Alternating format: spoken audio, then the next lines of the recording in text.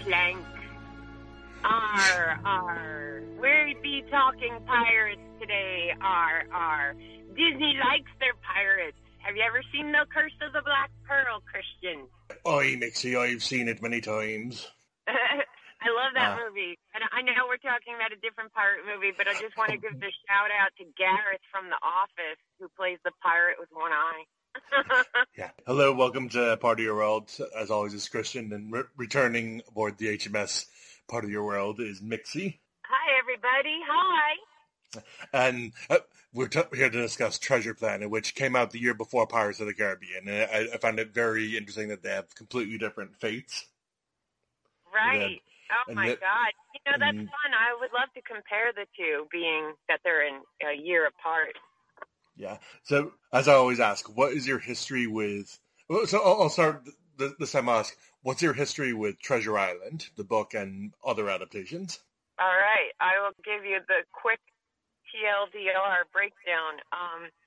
I tried to read Robert Louis Stevenson when I was a kid. I wasn't into it. I've never been big and huge on pirates. Like, I like pirate stuff. And I mean, The Goonies was my first, I was 6 when that came out. And, like, I'm a Goonie, never say die, like, that's my kind of pirate shit. But, I saw Muppets Treasure Island because it's the Muppets. I saw that in the theater. But in 2002, I'm looking at when Treasure Planet was released, November 27th, 2002. So that's Thanksgiving, a year and 2 months after September 11th. So I'm not trying to bring that up, like that. But my dad is a survivor, so it's only a year and a couple months after that, after the 1 year where we're still in shock. Also, it's 2002, so what, I am 24, and it's the year of the horse. And I stopped seeing Disney movies in the theater, like, after high school. Like the last one I saw in the theater for a while was Pocahontas. Okay.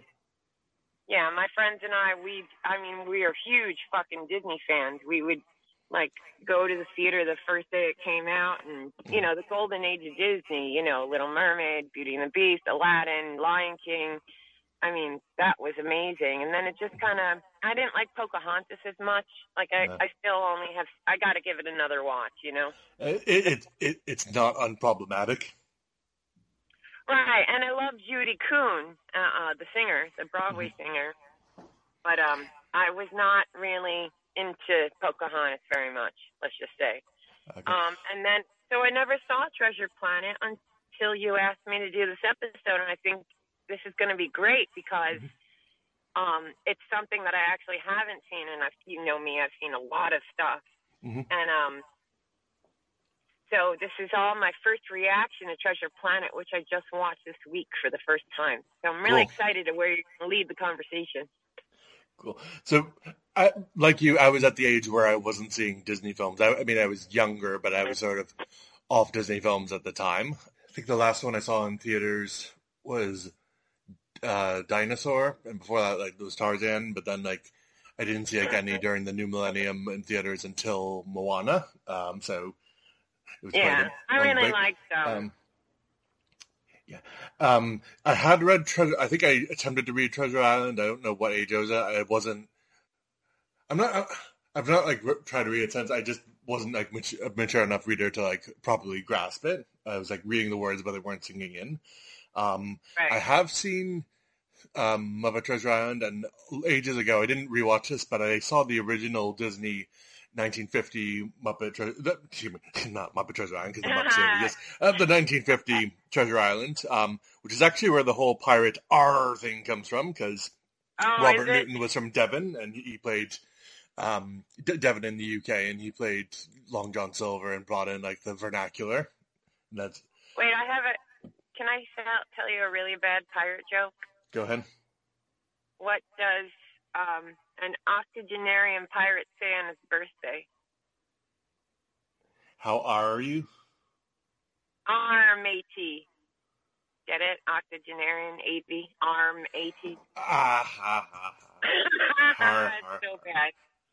Sorry, go on. But there's actually the third Disney adaptation of Treasure Island, because there's the 1951, which was actually their first completely non-animated film. Like, it didn't have, like, it's not like Song of the South or like The Reluctant Dragon or stuff like that, where there was like side animation. It was completely live action, and the actor who played Jim Hawkins went on to play Peter Pan.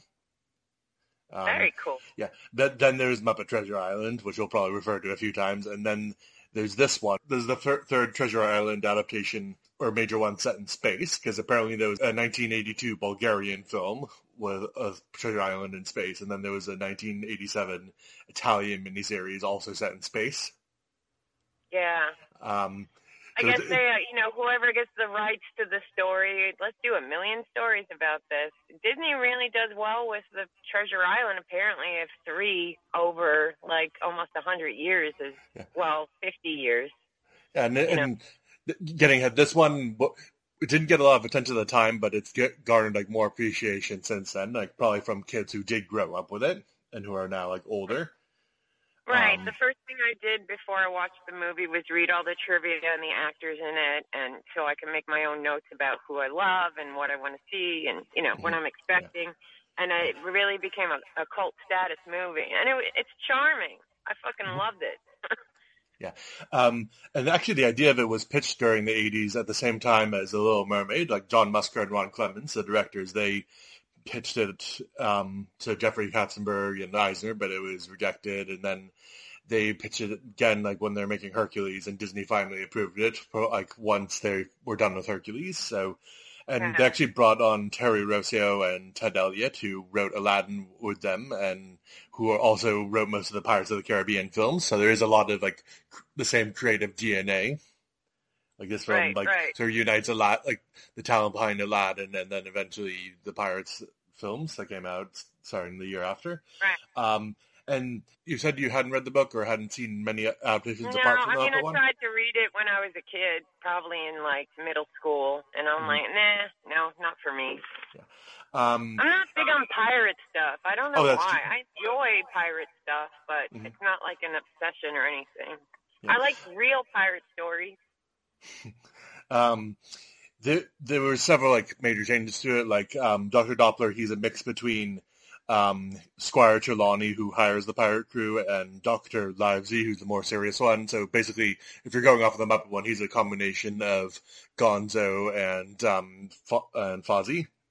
Gonzo is my man. So okay, cool. Yeah, I remember enjoying Muppets in the theater. I love Jennifer Saunders, though. She's one of my like main inspirations in life. Sweetie Darling. Yeah. And she's like the innkeeper. And obviously Captain Small in the book is a man. And actually one minor change I appreciate is they made Mr. Arrow serious in this film, because apparently he's a drunkard in the book and like falls aboard. But if you have this very serious captain, why would he have this drunkard first mate? Oh, but exactly. That makes sense. I loved Mr. Arrow and the guy who voiced him. Anyway, we'll get to that. Yeah. And obviously the biggest departure, we'll get into it, is the Long John Silver and Jim Hawkins relationship, because there's always been like this sort of strange father-son relationship they have, where even though he turns out to be the villain, but this film really like leans into that harder than any adaptation that I know of.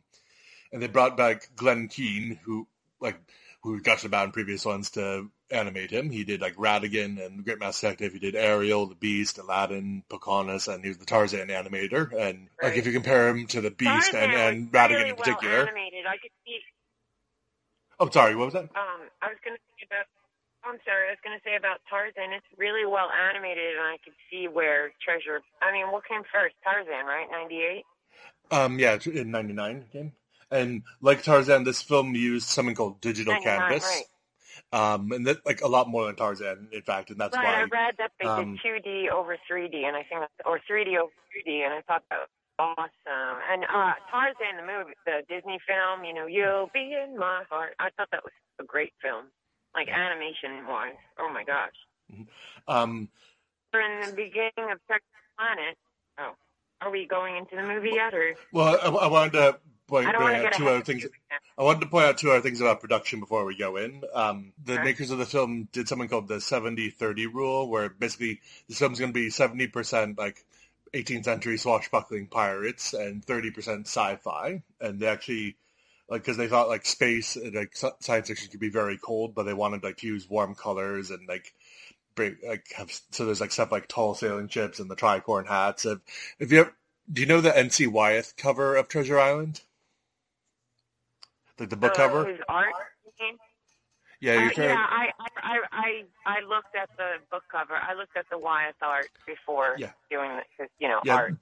They wanted to capture the vibe of that one, and that's a very famous book cover. They added it in this, didn't they? They have a little homage to it. There's a bunch of homages. The RLS Legacy. Yes. I didn't realize that's what it stood for until recently. Oh, really? Oh. Yeah. I caught that soon as. I'm like, RLS. Okay. You're cleverer than I am. But speaking of like the deep canvas, there's only 10 minutes of it in Tarzan, whereas in this film it's used throughout the entirety of the film. And it led to this film being the most expensive traditionally animated film of all time. Right, $140 million, and they only made 110. It's not a total loss. I mean, I'm sure they're making their money back. Disney. But yeah, but like maybe merchandising I have making that. But even so, that is kind of sad actually. That this is a very ambitious, expensive, with like a lot of talent behind it. It's like water. It's like Disney's water. Sorry. It is kind of like Disney's Waterworld. Because Disney Animation was flailing at this time, even though Lilo and Stitch had been fairly successful. Right. And actually, the most expensive animated film of all time is Tangled, I haven't looked at inflation, but if we're just going by the numbers given, is nearly twice as expensive. Is there any like stuff you want to get into before we get into synopsis? No, I'm gonna go along with your synopsis with my first reactions and stuff like that. I just spoke with the constabulary. Those blackguard pirates have fled without a trace. I'm sorry, Sarah. I'm afraid the old Benbow Inn has burned to the ground.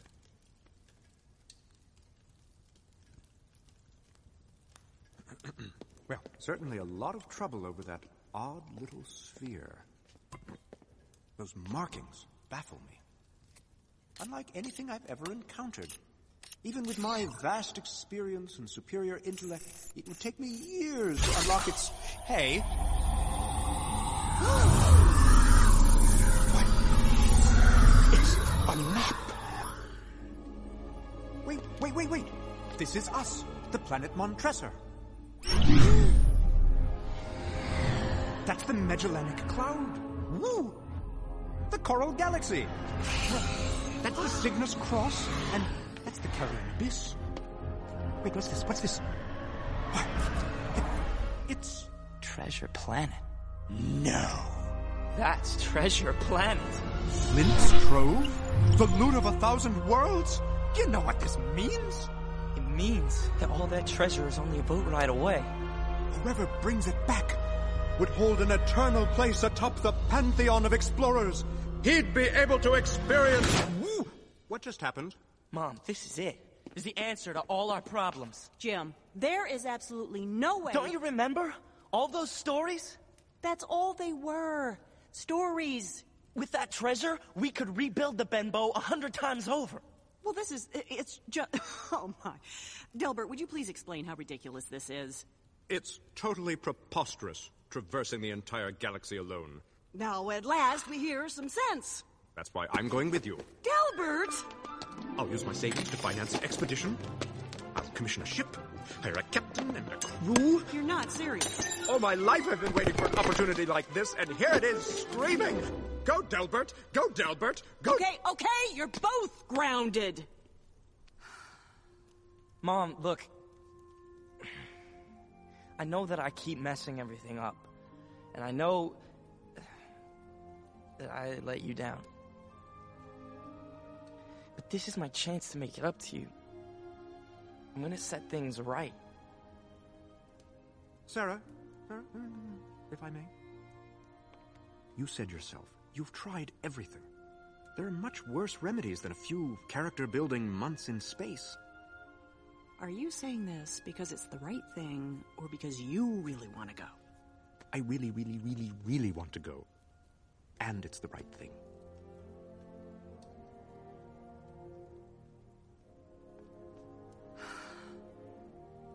Jim, I don't want to lose you. Mom, you won't. I'll make you proud. Well, there we are then. We'll begin preparations at once. Jim, my boy, soon we'll be off to the spaceport. So, it's established very on that the space in this film isn't our space. It's not like cold and black and like unbreathable. It's called the Ethereum, where it's sort of a mix between space, the sky, and the sea. There's like clouds and it's a lot more colorful. But Tony J, fucking Frollo, comes back to narrate and talks about how, like on quiet nights, like the great cargo sailing ships went through the Ethereum, and they're like little did they suspect they're tailed by pirates, and the worst of them is Captain Flint, who I love. We see him like in silhouette like a traditional pirate, then he turns to the camera and it's his six-eyed baboon like alien. Can we talk about Tony J a bit too? I love him. Yeah, he was awesome. Yeah, he died a day before Robin Williams did, which is 5 days after my first was born. I'm looking at his wiki page now. I'm like, Tony J, I know that guy. I forgot to look up the narrator in all my.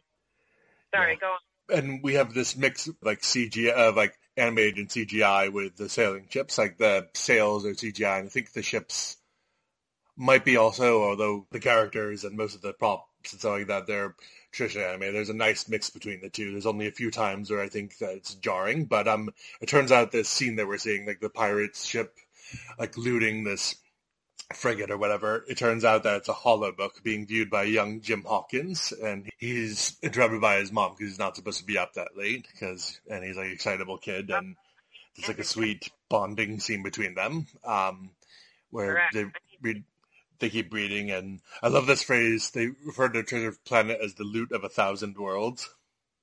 Oh yeah, I like that too. I like to interject now. Go ahead. All right, I want to talk about Tony J a bit and the things I loved him in. He was Megabyte in Reboot. Do you remember that? I didn't see that. He was in Duckman. Oh, he was in everything. I remember him a lot from his episode of Star Trek The Next Generation. That's all I'm going to say about Tony J. Look at other Tony J stuff. And this is also Scotty's last film. So, the Star Trek is strong in this film. Wait a minute. Jimmy Doohan's in this film? Mm-hmm.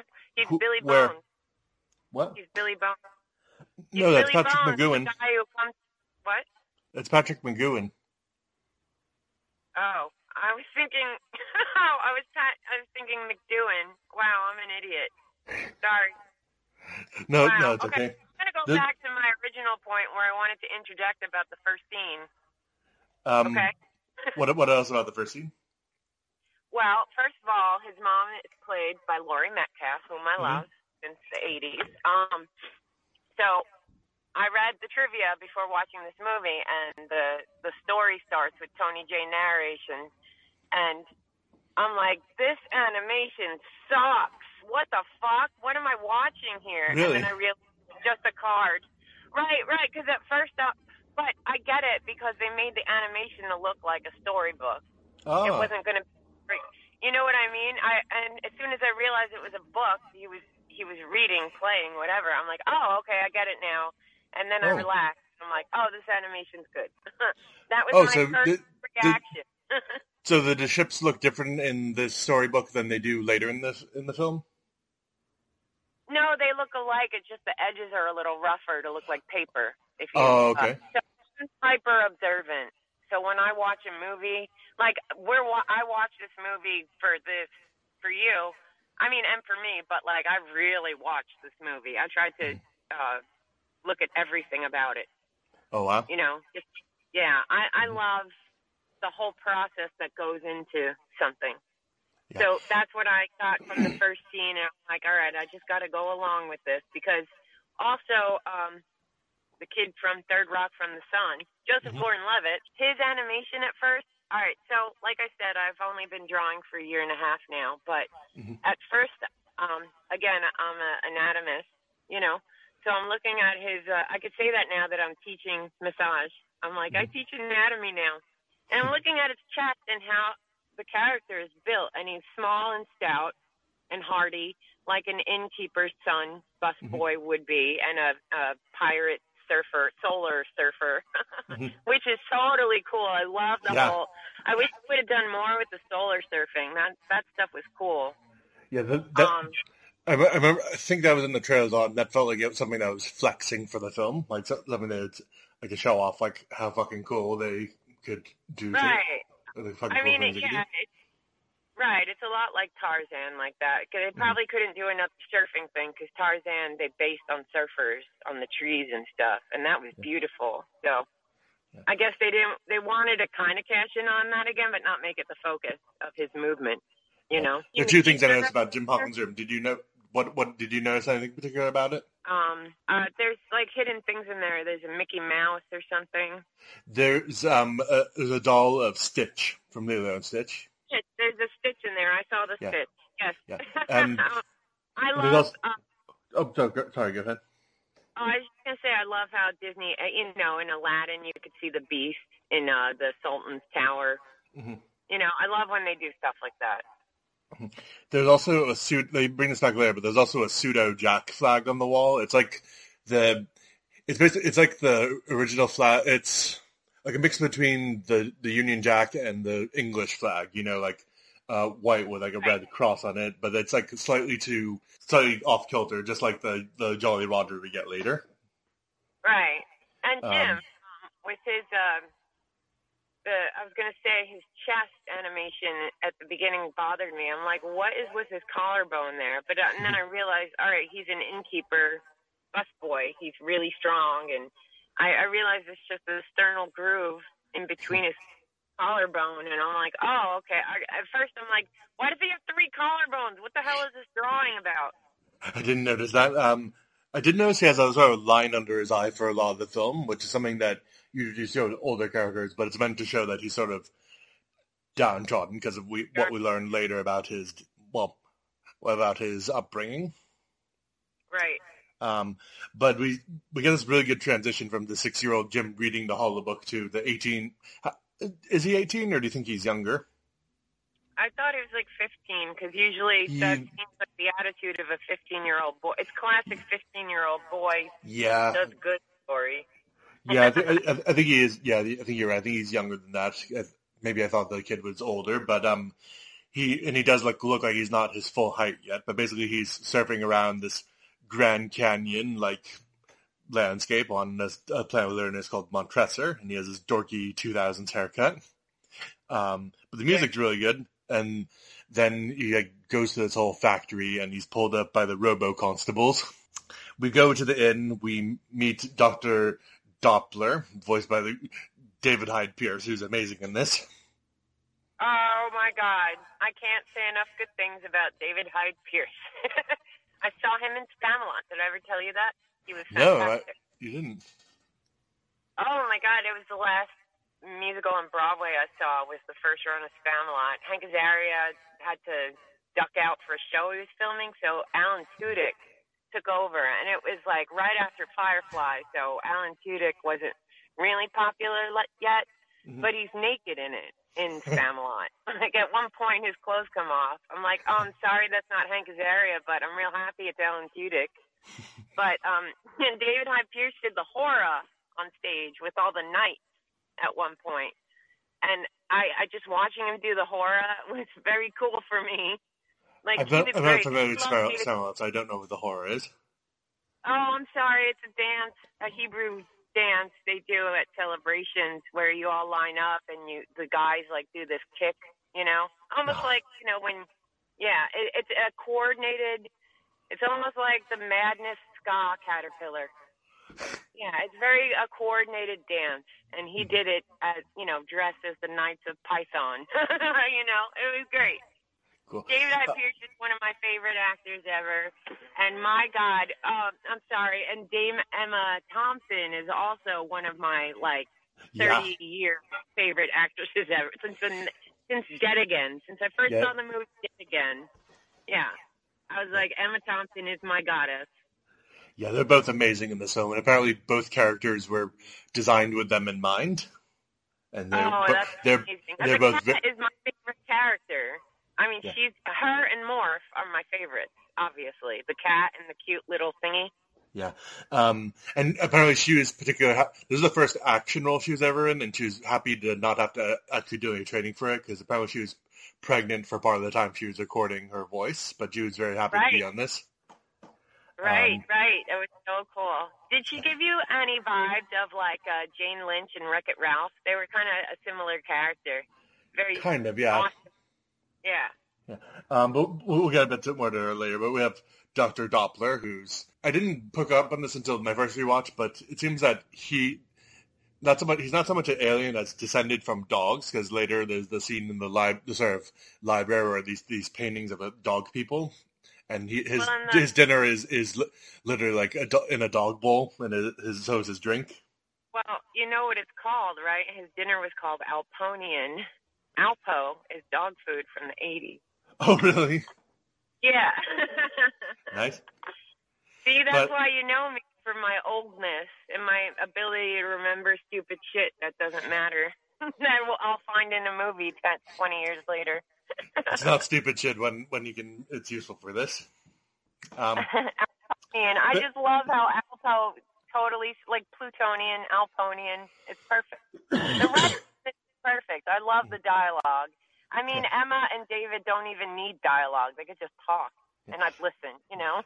We're at the end where Dr. Doppler, he's actually talking with Jim's mom, and he's talking about, how he's really turned a corner. He's gone through some trouble patches, but I think he's really improving. And right on cue, the rebel constables bring him in, because apparently he's taking a wrong turn. And basically, they're impounding his vehicle for, illegally driving in the area. He even knows, the violation number that when they're rattling it off, and basically say, okay, this is your final warning. If he does this one more time, he's going off to juvenile hall. Yeah. I like how they have juvie in space. I was like, really? They still have juvie in, sea space? Okay. Yeah. Yeah. I like the robo-constable, design also. How they're, they're great. Each other. They're great. Yeah. And to wheel around on tank wheels. But anyway, she tears him a new one, because he's he's sort of given up on life and has sort of become not a criminal, but sort of a miscreant, and basically just a pain in the ass for her. And she says, exposits that ever since this fall, Jim's never recovered. And we should say Jim is voiced by Joseph Gordon-Levitt, and says after Third Rock from the Sun and 10 Things I Hate About You, but 8 years before Inception. So what do you think of his character and Joseph Gordon-Levitt's portrayal of him throughout the film? Of Jim Hawkins? I enjoyed it. I thought at first in my head with the sailing and stuff, I'm like, look, kid, don't get too cocky, you know?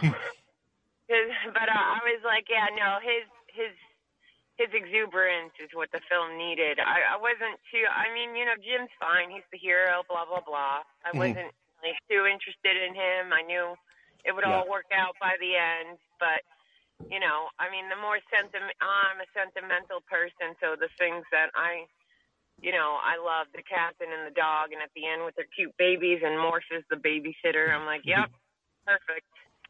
I'm not trying to skip to the end. I'm just saying, I thought Jim was great for what he did, and I love the relationship between him and Long John Silver. Mm-hmm. I loved it.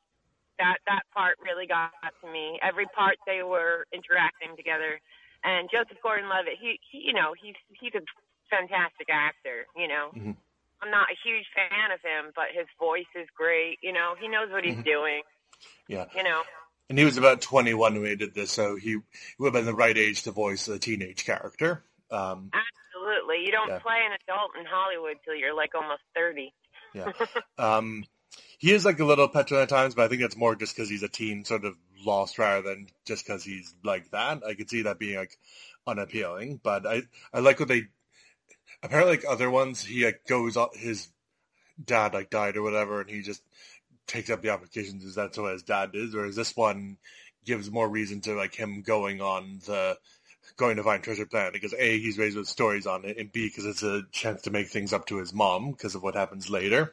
Well, in part because of what happens later, but also because he's kind of let her down at this crucial time for her. Like he hasn't become like the man of the house. Like, the man of the house as she's been like left to like keep the inn going. But he's on the roof brooding, and then oh, sorry, go ahead. One could say she parentifies her kid a little. Not parentify, but, you know. Infantilizes? I hate when kids are expected to do all this. Like, let them be a fucking kid, lady. I mean, it's cool that, yeah, I don't know. I didn't mean it like that, because, like, the little kid in me, you know, who watches a Disney movie, I'm the hero when I watch a Disney movie, you know? Like, I was Jimelina Hawkins, you know, when I was watching it. No, I don't know. It's fun to relate to the hero. Yeah. But I'd much rather be the cat captain. The cat tin. Has anyone called her the cat tin? No, but I'm sure they have. But yeah. But anyway, he sees this crash ship comes towards the inn, which is sort of at the edge of this cliff, and the little crash ship, out of it comes Billy Bones. And this one, I like you said this ancient reptile, almost like a mix between a turtle and like a monitor lizard, and he says he's a coming, and he's Patrick McGowan, not James Doohan, and although that would have been cool. I believe I messed that up. What's wrong with what kind of Star Trek fan am I? I'm looking at Patrick McGowan's filmography now, and I'm like, where do I know this man from? He's the titular prisoner. Oh, The Prisoner from the 70s, that show? Yep, he's the prisoner, I think. Oh, and he's also King Edward Longshanks in Braveheart. Yeah. Probably one of the better things about that movie, which is historically completely wrong. Yeah, I'm not, I saw it once, too, and I mean, it was fun, but I was like, you know, my co-parent, the reason why, here, kiddies, the reason why you meet a lot of Irishmen named Brian is because of a man named Brian of Beru. Look him up. He's a lot cooler than William Wallace. Sorry, Scottish people. Sorry, go on. Yeah, but basically, Billy Bones is the version of him. He comes and, I almost said Jack, he entrusts Jim with a chest, which has the golden orb, which we'll get to later. But basically, he dies, and this bigger pirate ship with this crew, visibly led by a cyborg, comes and like in pursuit of the same chest, and the tavern is burnt down, and Jim, his mom, and Dr. Doppler escape on sort of a car pulled by a sort of slug-like creature, which I like. Yeah. Like a sort of slug ostrich, but and the inn burns down, and it's and really it's because Jim feels guilty because if he hadn't let Billy Bones in, his mom's inn would still be standing. So right. There's no Blind Pew though, who's another character who appears early on, and I think is another member of Flint's old crew. Okay. I know he's in the Muppet version, and he's a deadly pirate despite being blind, but there's no Blind Pew in this one. We go to like the local constabulary or whatever, and Jim, we was to apologize to his mom, we can't do it, and Dr. Doppler is examining like the golden orb, and Jim fidgets with it, and then opens it up, and it's kind of hard to explain. It's kind of like a round version of a Rubik's Cube. Yeah. It's a lot like a lot of things. It's like the thing in Star Wars in the library that Ewan McGregor uses to find planet the Camino system. It's like the fucking Hellraiser box. It's just your standard gold puzzle box map thing. Yeah. It's a Disney trademark at this point. It's in like every Star Wars show they put out. Yeah. But anyway, it opens up. It shows a map of the universe, where at the center of it is the titular treasure planet, which we actually saw briefly in the holobook. It's sort of like in this dark area. There's these two sets of almost like imagine if Saturn had like two sets of rings. That's what it looks like. I think it was glowing green, but basically it's the map to Treasure Planet, just like the map to Treasure Island that they're looking for in the book. And I love that Dr. Doppler is like so excited about it. And it does take the film though when he's like go Delbert, go Delbert. That does date to the early 2000s, I think. Yeah. Oh yeah. Yeah. I love how exuberant David Hyde Pierce was in the film. He really like played that real fun, you know. Mm-hmm. I mean, it's like the most enjoyable, like, you know, like there was no Niles in it, you know. Even Abe Sapien had a little bit of worries, but Dr. Doppler was free and fun-loving, which is very refreshing for a David Hyde Pierce character. And very dog-like also. Yeah, the implication is that dogs, he I love the personality of dogs. Yeah, they're fun and they're happy and can we do this? Can we do that? Hey, Chester. Yeah, and his like when he suggested to his mom's like, is it the right thing for him, or is it just something you really want to do? And he says, it's something I really, really want to do, and it's the right thing for him. Like, and they convince her like to basically let him go, and like Jim says, this is my chance to make it up to you, like finding this treasure. Right. And so. And yeah, the idealistic, we'll find the treasure, guys, and we'll save the Goondocks.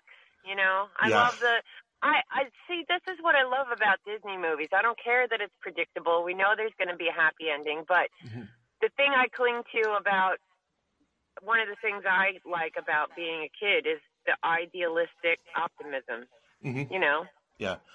And there's a shot also of the crescent moon, like Dr. Doppler says, we're off to the spaceport, and you zoom in on the moon, you actually see there's some stars in the area where like the shadow of the moon would be, because it turns out that's no moon, it's a space station.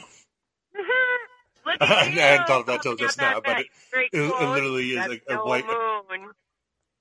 I'm going to call you Lando from now on. But literally, the crescent moon actually turns out to be a white crescent-shaped space station with... Yeah, I thought that was so cool. I want to live there on the moon space station. Yeah, and we'll get to it there. I love the designs of like the background aliens, like here and there. That we see. I love sea and space together. I think it's beautiful. I love celestial. You know me, celestial. Yeah. It's beautiful. There's like some old like timey buildings and like the sort of tall like sailor space. So space and the sail ships. Victorian pirate, old. You know, that's even better. Georgian, more like Victorian, but yeah. Right. It's like watching time after time in space. Sorry, that was... But can we talk about Brian Murray yet? Well, we'll get to him quickly, but before I get to Amelia and Mr. Arrow before then, but do you know that in Aladdin there's a cameo from the directors? So you know when... I used to know everything about Aladdin, but it's been a while. Okay, so... Bit of a recap. So in the Aladdin, we brought this up in the Aladdin review and also in Hercules, but basically John Musker and Ron Clements, they both have animated cameos in that one. So in Aladdin, you know, like when the stuffed shirt prince is going down these two like older men, one's like a thin guy with a gray mustache, the other one's like a sort of heavier ginger one, you know, like off the palace, I suppose, another suitor for the prince. That's what they said. That's them. Right. I read about the characters they had in Treasure Planet. They were like two merchants or something. Yeah, like John Musker is like the sort of Tin Man like robot, whereas Clements is this furry orange alien. Yeah, that's cute. Yeah. I like how they Rosencrantz and Guildenstern themselves into their films. Yeah, that's a good phrase. And we go to the ROS legacy, Robert Louis Stevenson, as you pointed out. And we meet the literally stone-faced Mr. Arrow, who's Roscoe Lee Brown. Oh, wait, can we talk about Roscoe? Yes. Can we talk about Roscoe Lee Brown, Christian, please? Yes. Oh, my God. Saunders from Soap. Has anyone listening to this watched the show Soap? Billy Crystal was in it, people. Catherine Hellman, watch it. But Roscoe Lee Brown was the fucking snarky-ass butler, and he was beautiful. And I'd also like to point out... Oh, wait, what were you going to say? I didn't know until later that he was actually American, because he has a very good faux British accent. Oh, his voice is beautiful. His bassy baritone. I love this man's voice. He is the bulldog in Oliver and Company. Yes, he is. And at the end, oh my God, did you remember hearing him sing, "Why should we worry?" You know, very so, he's so proper. The first thing I saw him from was actually Babe, because he's the narrator in Babe. Oh, yeah. I saw that way later in life. Everyone was all about that. I'm like, I'm sorry, I'm a Charlotte's Web girl. I'm not seeing Babe the pig. And then I saw it, and I loved it, of course. Yeah. He was also the Kingpin in the 90s Spider-Man cartoon, the same one that had Prince Eric as Spider-Man.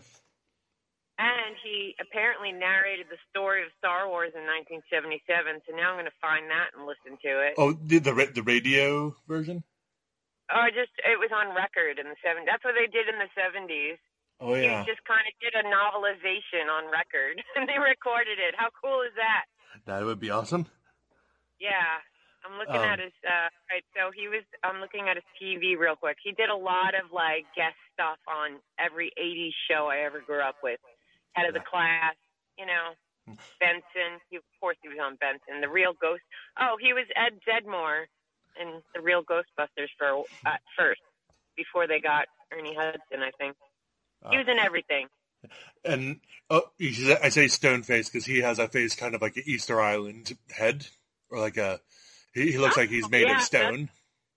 He is, yeah. He sounds like he's stone too. He's an old stone god from far, far away. Oh, I'm sorry. One more thing. He was in the Pirates of Darkwater, so I just wanted to say that because it's pirates and it's one of the best cartoons ever. I've never seen that. There's a lot of actors in here from my Saturday morning cartoon adventures, Pirates of Darkwater and Reboot, which is essentially space and pirates. So it's cool that they got these actors who have been in that kind of subject matter, you know? And it's here we meet Captain Amelia, or the version of Captain Small, but this one is descended from a cat and is voiced by the one and only Emma Thompson. Woo! Hello, Emma. I love thee. You are one of the most beautiful. Prissy. I don't know. Anyway, go on. Emma. All right. So you first saw her. I first saw her in Dead Again. Where did you first see Emma? I think it was Much Ado About Nothing, opposite Kenneth Branagh, because they were married at the time. Also, oh my God, in between. I just want to do an Emma Thompson Thanksgiving thing real quick. In 1992, and I know you don't know this movie because you didn't mention it, and it's really not a known movie unless you're a big fan of, anyway. So there's a movie from 1992 called Peter's Friend. I started watching that. I haven't finished it. I know what it's about. It's one of my favorite movies. I still own it on VHS. I mean, look at all the people in it, and Emma and Kenneth and Hugh and Imelda. So Stephen Fry. It's about what? Stephen Fry. Stephen Fry, right. Well, him and Emma are like best friends in real life too. Like that movie was. I think they had kind of a nasty divorce. Did they? Well, Why? he was seeing Helena Bonham Carter, and I know during the making of the Harry Potter films, like Emma Thompson deliberately wasn't on set at the same time as Helena Bonham Carter because probably brought memories of that. Oh yeah, because he cheated on her with Helena. Yeah. Man, those English actors. She was probably channeling that grief when in Love Actually, when she's married to Alan Rickman and he cheats on her. Right. Oh my God, I was just listening to Joni Mitchell's 2001 album with her smoky, gorgeous version of Both Sides Now that Emma Thompson cries to in the film. Mm-hmm. It's one of my favorites. Emma Thompson, I just want to breathe the same air as her one day. Yeah, I think it's fair to say she's a national treasure. Yes, absolutely. I think she's an international treasure. Yeah. Anyway, I think we've fangirled enough. Yeah. So Captain Amelia, she actually Doppler is like in this dorky spacesuit. I love it. It's like a mix between like an old astronaut suit and like a deep old like diver suit. Doppler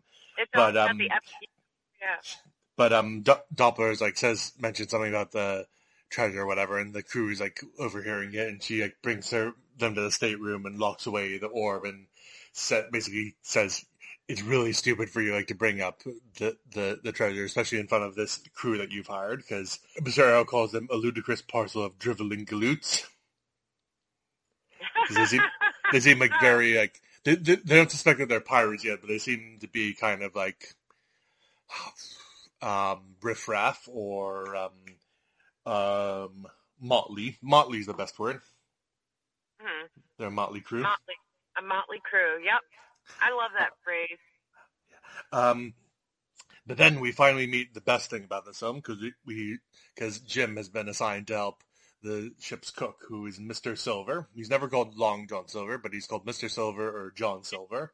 And I hadn't appreciated this till I rewatched this the second time, but he is actually the way he's introduced is the same way that Two-Face is always introduced in Batman media, because you see his normal side first.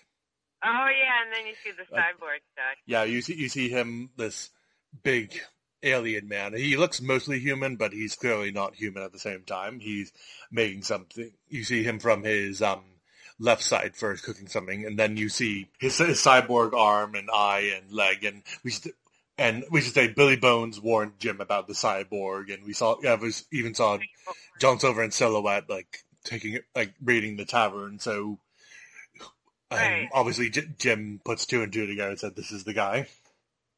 Right, and I have to say that I really love that they didn't draw that shit out. They just went right to it. Like, hey, I suspect he's the cyborg that guy might be talking about. Like, there wasn't much room for foreshadowing. There weren't much space between the foreshadowing and the happening, and I love that because that's a waste of time to bother on. We all know who the fucking, I think in the book they make no pretense. You never don't think that. I think there's like a peg guy that attacks like at the beginning, and it's never not in your head that he's anybody other than Long John Silver. Mm-hmm. Can we talk about Brian Murray yet? Oh, absolutely. Yay! So, actually, I looked up his filmography, and the only thing I really know him in is as Jack Donaghy's dad on an episode of 30 Rock. Really? He played Alec Baldwin's dad. That's I the only have to look thing that up. and previous to this. So, but his voice, first of all, Long John, Mr. Silver. Ooh, Mr. Silver. Yeah. He is one of my favorite characters in the film, easily. Yeah. He's wonderful. He's beautiful looking. The way they meld piracy with mechanics is fantastic. The industrial age, the Victorian age into the industrial age. I mean, there's so much going on with the film. I'm surprised it wasn't as popular. I mean, maybe it's too cerebral, but fucking Atlantis was cerebral and had the same thing, just in the sea. Mm-hmm. And that movie's brilliant. Yeah, his arm is amazing. It's like it can like transform into like all like the various knives you need like to chop up stuff, and like everybody needs to like seek out the scene where he's like preparing like the stew, like where he's like slicing up the space shrimp or whatever. He's definitely the coolest cyborg since Darth Vader. Right. With all respect to the Borg. I love the Borg, but they're not. And the Borg never. The Borg. They have a lot of personality, whereas this guy is brimming with it. Right, he's wonderful. First of all, I'm a storyteller. The dialogue in this film is superb to me. Like, I love a good story. That's my thing. I write dialogue myself. I'm trying to get in the industry. Everything about the story is grand. It's so beautiful, and he's great. He's the best. I love. You know what? I don't know if you watched the whatever Star Wars cartoon show, but the fucking pirate that always comes by with that kid Jedi that I don't remember the name, who is friends with Ahsoka. I'm so bad. Sorry. Anyway. I saw Ahsoka recently. I've been needing to see Rebels, though, because I heard nothing but great things about it. I watch Rebels. The pirate in Rebels that keeps coming back, he is Long John Silver in Rebels. Whoever plays that character, the pirate that always double crosses but always helps them, and he's always a devious scoundrel. He's great. Was he in Clone Wars as well? Because I think I know the character. Yeah. So. Yeah, he was in Clone Wars. Oh, is he voiced by Jim Cummings? Yes. Okay, then I know the guy you mean. He was great. Yes, that's what Long John reminds me of. Oh, he's fantastic. I mean, Long John Silver, after Captain Hook, if not more so than Captain Hook, is like the most famous pirate of all time. Well, and I think everyone should know that you are currently wearing your awesome Captain Hook shirt today, and we are Captain Hook fans. Yep. There's a lot of problematic things about Peter Pan, but Captain Hook is amazing in it. Anyway, I haven't not seen Brian Murray and other stuff, but he is amazing in this role. And this is not Brian Doyle Murray. This is no relation to Bill or Brian. Wait, I have to interject. When I first read Brian Murray, I'm like, who the fuck is Brian Murray? It ain't Brian Doyle Murray, and I don't care. But how cool would Brian Doyle Murray be as Long John Silver, too? Can you imagine? He would be good, but this guy was amazing. I love the sort of thick. I like the Irish brogue that he has, but so I think funny that you made the same joke though as me, because the first thing I thought was Brian Doyle Murray. All right, go on with the blonde. But I think he was South African, so and the way he says treasure and a few other words is sounds foreign. So he has like a nice mix of accents. He's not like a stereotypical. Right. For the most part, his voice isn't the stereotypical pirate voice. Right, and if you know anything about British and history and all that, East India Trading Company and all that stuff, that makes sense that a South African was playing that role. Yeah. And instead of a talking parrot, he has a morph, which is his gelatinous little shapeshifter. Yeah. Morph. You know me. I love anything, the Flynn's horse and Tangled. Mm-hmm. Any animal or thingy creature that is, adorable, that. Mm-hmm. That's the me character. I'm the one flitting around being stupid and snorting. I love Morph. Oh, my God. Yeah, he's very cute. He's very, very cute. Yeah, he's there for the kids, but I don't think he ever detracts that much, unlike a character we'll get to later. Can I tell you something? Something we forgot to. I wanted to say about Captain Nathaniel Flint from the beginning of the film, the story. Yep. Uncredited, but voiced by Peter Cullen himself, Mr. Venger from Dungeons and Dragons. Or Eeyore or Optimus Prime.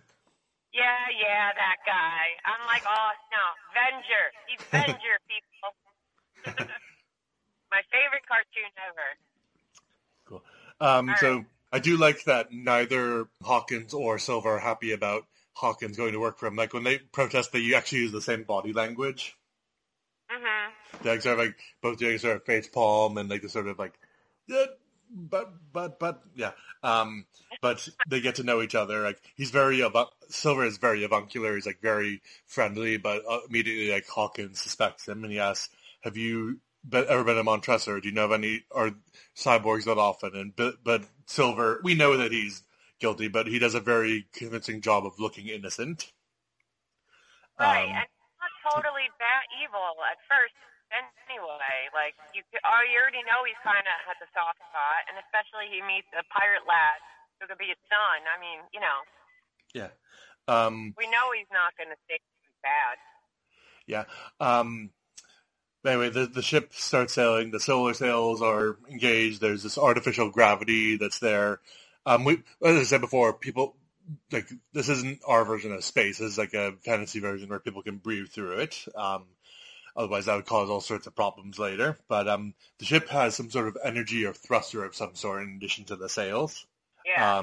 But the launch is very impressive. They're these manta-like birds and catfish-like whales that they pass by as they go. Immediately, though, Mr. Silver introduces Hawkins to Mr. Mop and Mrs. Bucket. He swabs the deck. And while on the deck, we maybe should speed up things here, but Jim overhears some scuttlebutt among the shadier-looking crewmen. I love the designs of the various aliens, especially the who's the guy who turns the wheel? What's the name? What's the name of the job? The helmsman. The helmsman. He's the sort of snail guy with tentacles, Mr. Turnbuckle. Is that Hans? Because one of my favorite actors.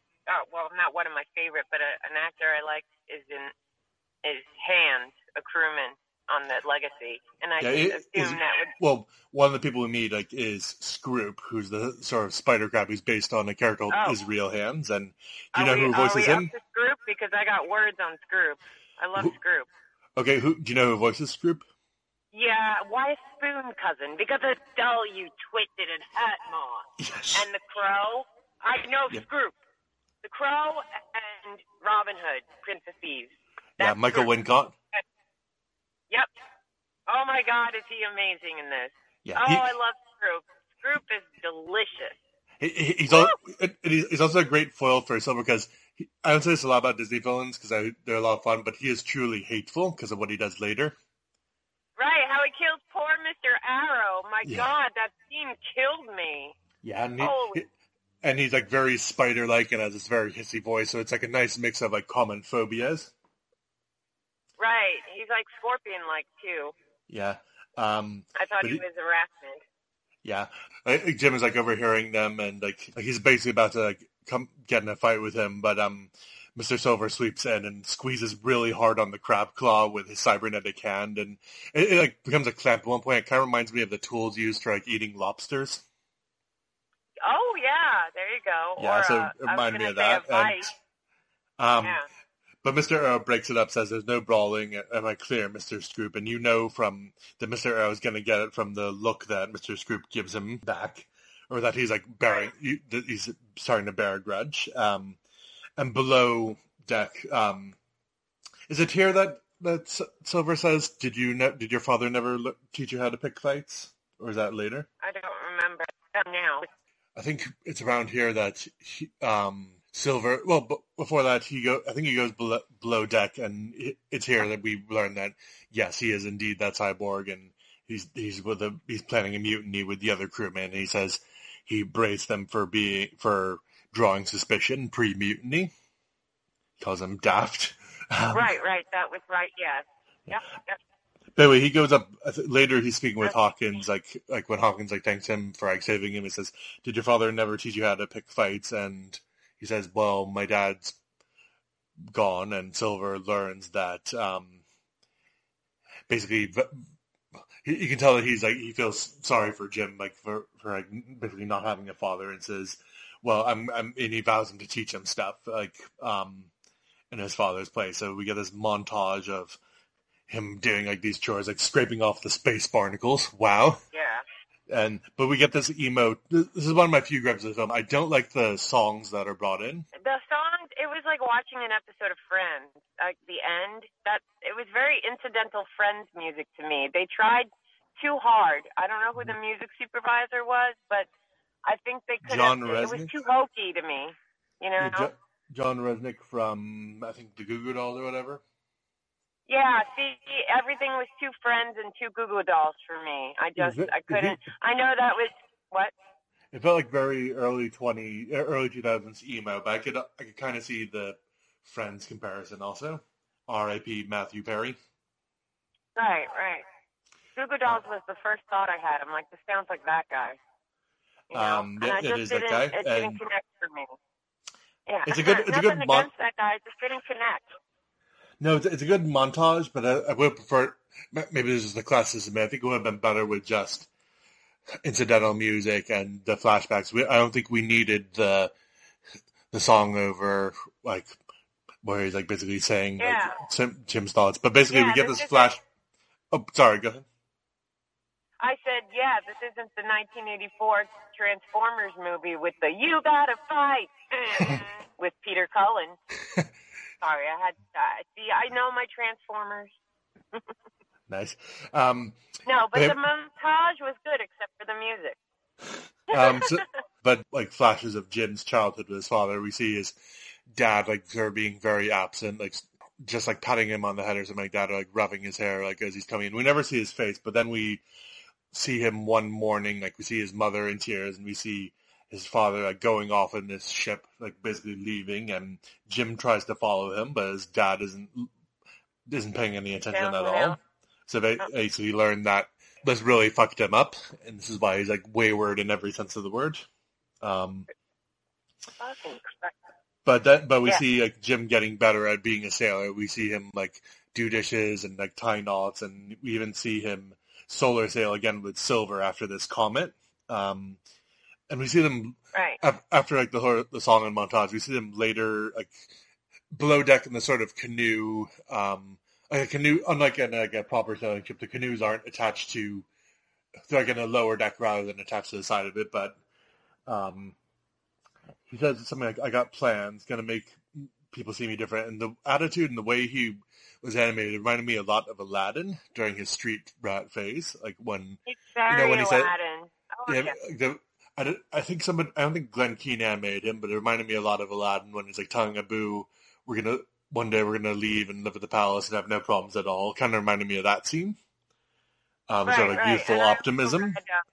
Right, and I also read that he was based on James Dean, and he wears that black jacket at the beginning, and by the time they take off the black jacket, he's his color palette becomes like in the middle of the film, it's like more of like a lighter brown until spoilers at the end. He has a sort of white space cadet uniform or space captain or whatever rank he is. But he asks Silver about like the loss of limbs, and Silver says, "You give up a lot of things chasing a dream." So there's these scenes of them sort of bonding, but then it's interrupted by the supernova. Like the explosion of a star, and this is action scene where Hawkins fastens the lifelines of everybody around the mast, and as the sails are being burnt and the supernova turns into a black hole. Jim saves Silver. There's some flaming asteroids, and there's like basically Doppler calculates that there's this big wave that is being launched from.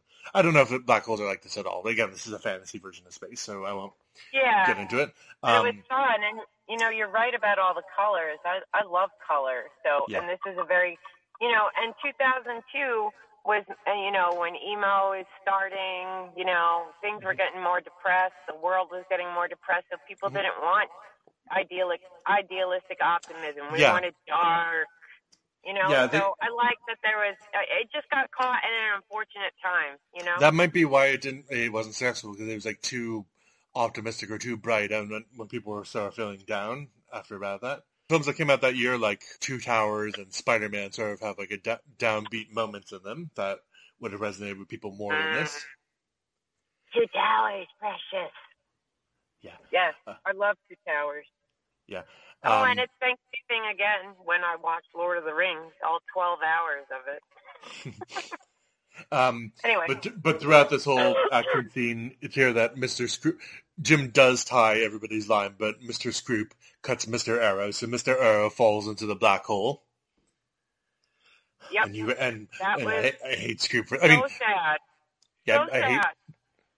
And I hate Scroop so much for this because he pins it on Jim because he says his lifeline is not secure later. But basically, the ship makes it out of the black hole at the nick of time, and Morph actually melts with relief, and everything looks very happy.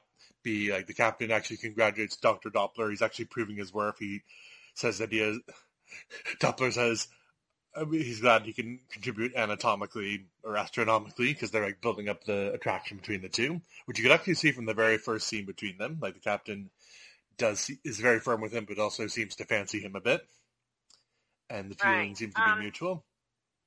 Yeah, I know. I like how I see it. It's like there's no and I like that about this movie. There's no a million twists, I never saw Inception, but what? He was in that a few years after, and isn't that all about twists? I like that it's just a nice, happy, simple fucking movie, and people gotta hate on it. I got annoyed reading about how it was just hated. I didn't bother seeing it because, I guess I was, in a darker place, 22 years ago. Yeah, definitely in a darker place. So most people were, to be honest, but most Americans were. Yeah.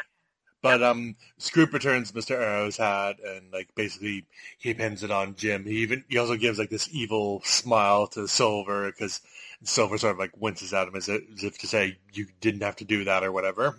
So Jim goes from this dizzying high where he's finally proved his worth to this absolute low point. And I love that Amelia doesn't accuse him or anything. She's just very silent. It's it's like having a bucket of cold water poured in your face. That scene was phenomenal. How about when Emma Thompson, she wavers for that second, but, she knows as that character and as the captain. It's like Emma, it's like they animated over Emma's voice. They really got her so spot on with the animation. Yeah. in the scene when, we must go on, Yeah, she gives like a eulogy for Mr. Arrow. I love Mr. Arrow. Then we get to, it's hard to say like day or night because they probably were passing multiple stars, but basically it's a starry night or whatever, and Jim is down in the dumps, and John comes on deck. He's actually smoking a snarf blat. A snarf blat, he is. Yes, that's right. Yeah, the pipe looks a lot like the one in Little Mermaid, so I called it that. Well remembered. So it says, what you did was amazing. It wasn't your fault. And Jim snaps and says, don't you get it? I screwed up. And basically feeling down in the dumps, I said, and so he gives this amazing pep talk. Now listen to me. You've got the makings of greatness in you, but you just have to stick to it. Chart your own course and chart your own course, matey. Yeah, and one day you're gonna be amazing and you're gonna shake the stars, and I just hope I'm there so the light will be shining off of me. And there's this hug between them, but also Silver is feeling very guilty because I think he says to Morph, "We're getting in deep." They're gonna start to say, "I'm going soft," and sure enough, Scroop is overhearing the scene. Yeah. And then we go below deck, and because Morph is disguised as Jim's boot, and he plays Whack-A-Jim with him. He turns into a little Jim Hopkins, and they go down. He goes down the lower decks. He finds Morph in this barrel. I think of pomegranate or something like that, sort of purple fruit. He hops in there. He overhears the mutineers from the barrel, and it's here he learns that this is all from the story that he learns that Silver is in charge of these mutineers, and he berates Mr. Scroop for killing Mr. Arrow. He even throws him around and says, "So help me, you'll be joining him." But Scroop actually calls him out on his soft-heartedness and says, mimics "Oh, you've gone soft on the boy. You've had the makings of greatness," and then he sort of imitates him. But Silver keeps playing tough guy, and Jim is listening to all this and is horrified. Yeah, it was a stunning revelation. Yeah, but Treasure Planet is on the horizons. I think the guy in the crow's nest, who is this little alien with 6 eyes and a Scottish accent, says "Planet Ho" instead of "Land Ho." Silver, so he bumps into Jim. He says, "Jim, what are you doing below deck?" And you see they both know, each of them knows that the other knows at this point. Silver now knows that Jim knows that that Silver is in charge of it, and Jim knows that Silver knows. And Silver's actually preparing a pistol behind his back with a cybernetic arm, but Jim stabs him part of his mechanical leg, which has sort of bellows, and the mutiny begins at this point. So I love that Silver even says "strike our colors," and then the pseudo Union Jack is replaced with the galactic Jolly Roger. Yeah. Which is this 3-eyed skull with the fangs and the 2 Saturn rings. So cool. It was awesome. I love Jolly Rogers for sure. Yeah, it's a great skulls and skeletons. Yeah, there's a great spin on it. The Jolly Roger is probably one of the best flags ever. The only flag that matters, the Clash. All right, go on. Sorry. Yeah. But anyway, the biggest of the aliens, he breaks into the stores with the weapons, and Jim and the heroes, that being the captain and Dr. Doppler, they get toward the lifeboat, I think they call them the longboats, even though they're not very Viking-ish. They go into the longboats, the lower decks, whereas Morph steals the map from Jim. There is a weird bit where we learn these electronic circuits below the wooden-looking decks, and I think that's the only part of the film where the aesthetic between, the mix of the 18th century and sci-fi aesthetic kind of jars with me. Yeah. That's a little strange. But the heroes get on the lifeboats, and Morph steals the map orb from Jim, and Doppler actually causes a bunch of pirates to fall into space by shooting off a heavy motor-looking device. It creates a hole in the lower deck, and the captain says, "Did you actually mean to do that?" And he says, "Actually I did."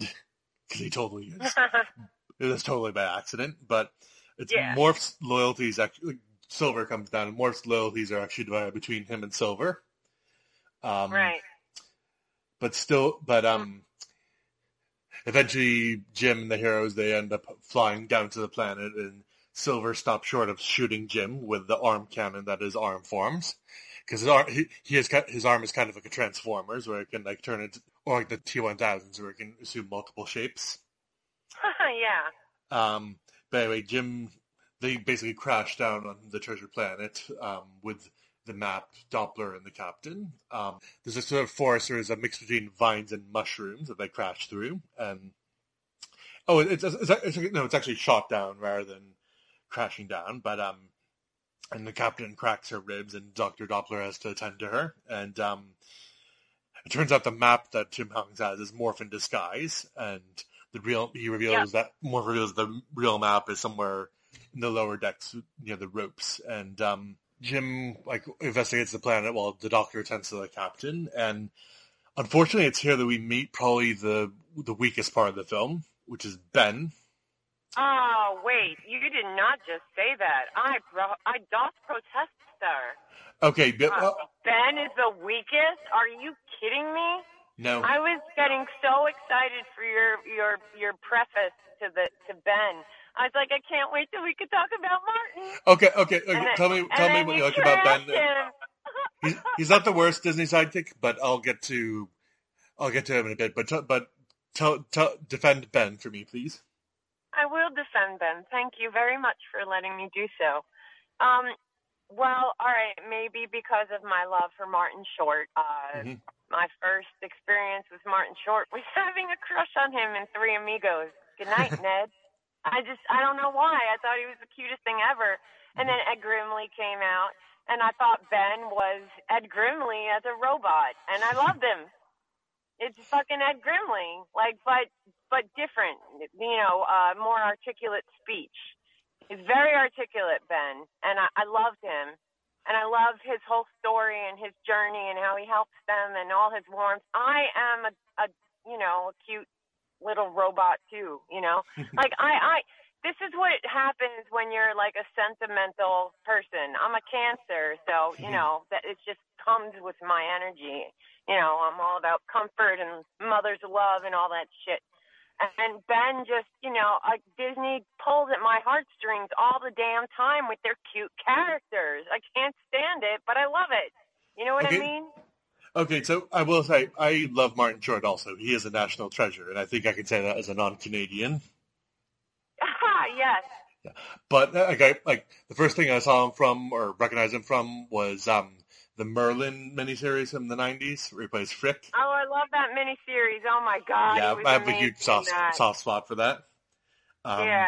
Well, I named one of my kids after Arthurian legend, so yeah. It's safe to assume. Yeah.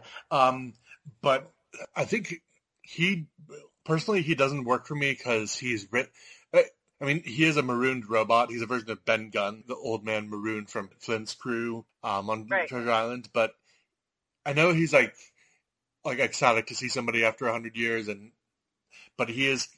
I find him really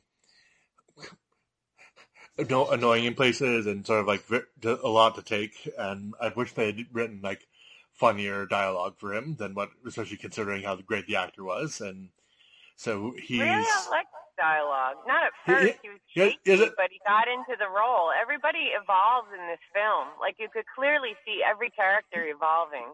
And that's another thing. He gets better when his memory is restored, and there's a few lines here and there, but overall he's not the worst Disney sidekick. We've had worse, and right. But they're using what they got, Beggars can't be choosers, Christian. Fair enough. I think because we were spoiled by everything else. I think because we were spoiled by everything else, especially John Silver and the captain, and I think he pales in comparison to them.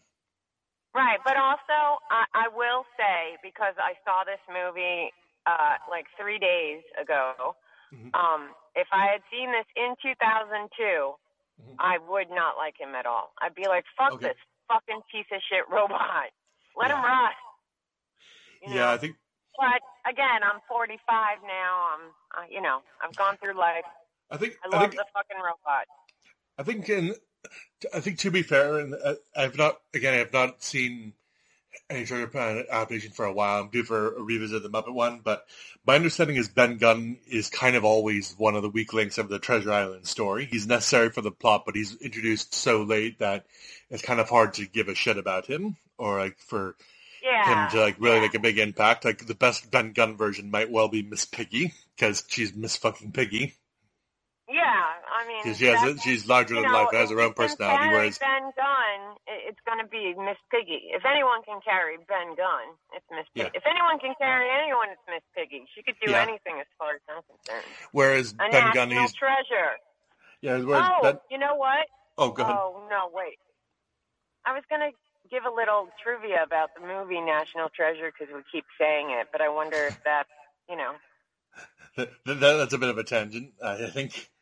Yeah, I was like, maybe that's going too far, but National Treasure seems to be our secret word of the episode. Okay, what's your National Treasure trivia? Oh, well, me and my co-parent were horse and carriage drivers in Philly when his company got hired to do movies a lot. Oh. And I hung out with Nick Cage's stunt double for a bit at the stands once, just talking to him about filming National Treasure. Some of my friends were in the movie. It was fun. Mm-hmm. Being around there at that time. I didn't meet Nicolas Cage, but his stunt double, I was like, I saw the guy coming up to me. I'm like, oh, wow, you look like Nicolas Cage. He's like, I'm a stunt double. I'm like, oh, my God.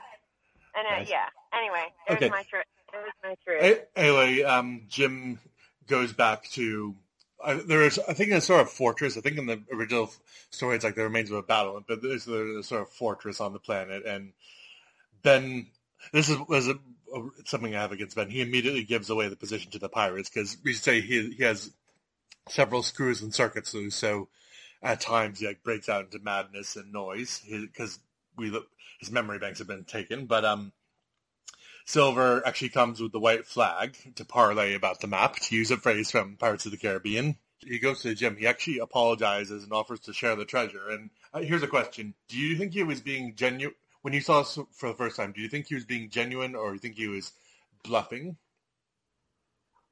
I don't know. What do you think? I think all things equal, he would have preferred to get rid of the crew and take it with Jim. So I think he was bluffing to an extent, but I think he kind of meant it. But Jim obviously has ample reasons not to trust Mr. Silver at this time. So he basically even throws in the by thunder thing in his face. By thunder. Yeah. And so Silver issues an ultimatum. He said he uses his cyber arm like a crutch as the literary John Silver at this point, and he says, "You have till I guess the next day to surrender the map to us, or we'll blast you to Kingdom Come." Basically, right. And we actually get a Star Trek reference here, which I was trying to allude to. So the Doctor is tending to the Captain, and she says, "Doctor, you have wonderful eyes," and she says, she's lost her mind. And did you pick up the reference, the Star Trek reference afterwards, though? Don't tell me what it is. Let me guess. Okay, Jim asks the Doctor for help of some kind, and the Star Trek. It says, "Dang it, Jim, I'm not a doctor." Damn it, Jim, I'm a doctor, not a yeah. I'll always get a Star Trek reference. I hadn't picked up on that. I saw this the first time I saw this was several years ago. I wasn't into Star Trek then, but now I totally get it. It's a great homage to Bones. Right. One of my best friends loves DeForest Kelly. She has the hots for him. It's funny. So, I love any Bones. Right? I love Bones. Oh, my God. Damn it, Jim. All right, go on. Yeah, and to make another Star Trek reference, as Jim sees it, it's a no-win situation. But I think Ben reveals something about a ventilation shaft or whatever.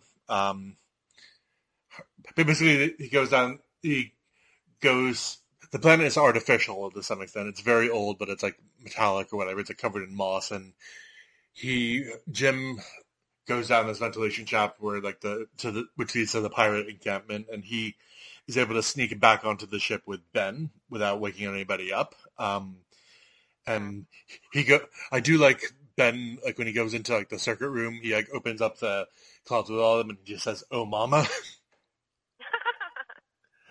Yeah, Martin in short, I love his spring coil reaction. He's very vibrant and bouncy, but it's not harsh, you know? He's like a burst of sunshine. You can hear it in his voice. Yeah. He's not an emotionless robot. He has a lot of warmth. So, right. But he tries like various systems because all the wires are identical, and like one of them sets off the klaxons, and that actually alerts Scroop, who turns out to be on the deck all this time, and he has this confrontation with Hopkins. He like chases him through the lower decks. Like Morph turns into a pie at one point and slaps him in the face. Yep.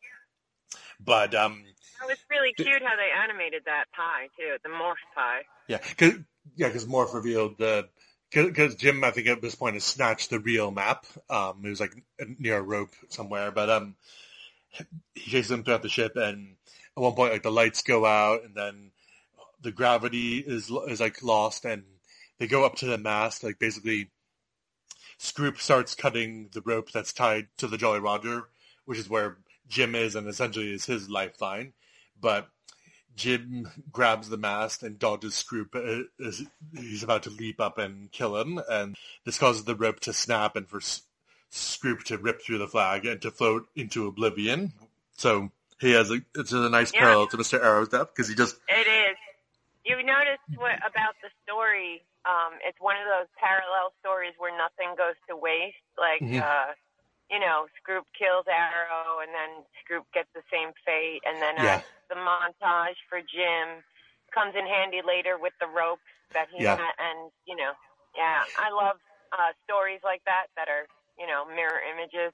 Yeah, it's a great karmic death. If you kill somebody dropping into a black hole, you die by falling up. Right, falling up like Shel Silverstein. No, but falling. It just space death always frightens me. Like, you know, when you saw Alien for the first time, you know, where something was released from a hatch lock in a movie, and you're like, holy shit. You know, or a Total Recall when their faces explode in the planet. I still need to see that film. Scary. You haven't seen Total Recall? No. I've heard good things. I know it's Paul Verhoeven, so I'm sure it's pretty good. I saw it in the theater. I was 10. It was wonderful. I love that movie. Cool. And it's so fun. You got to see it. Oh, it's so fun. Sharon Stone and oh God, I can't say anything. I could just talk about that movie. I know Michael Ironside's in it. Michael Ironside! God, I love that man. Holy shit. Have you seen the 80s throwback movie he did, Turbo Kid? The thing I know mostly from is the DC anime cartoons where he voices Darkseid. Oh yeah. He's amazing. And he also voices him in Harley Quinn. No, Tom Perlman is Slade. Wait, Michael Ironside also, he's in, oh my God, he's the awesome guy in Starship Troopers. He's that's right. He's a cyborg. He has a cyborg arm. Cyborg. Ah! I need to see that one also. I saw RoboCop for the first time fairly recently, so I need to see those as well. Please see Starship Troopers. I saw that in the theater too. 1997, Brooklyn. Cool. Sorry. All right, so anyway, Jim returns to the lair that the Doctor and the Captain are, only for Silver to appear from the shadows and snatch the map from him.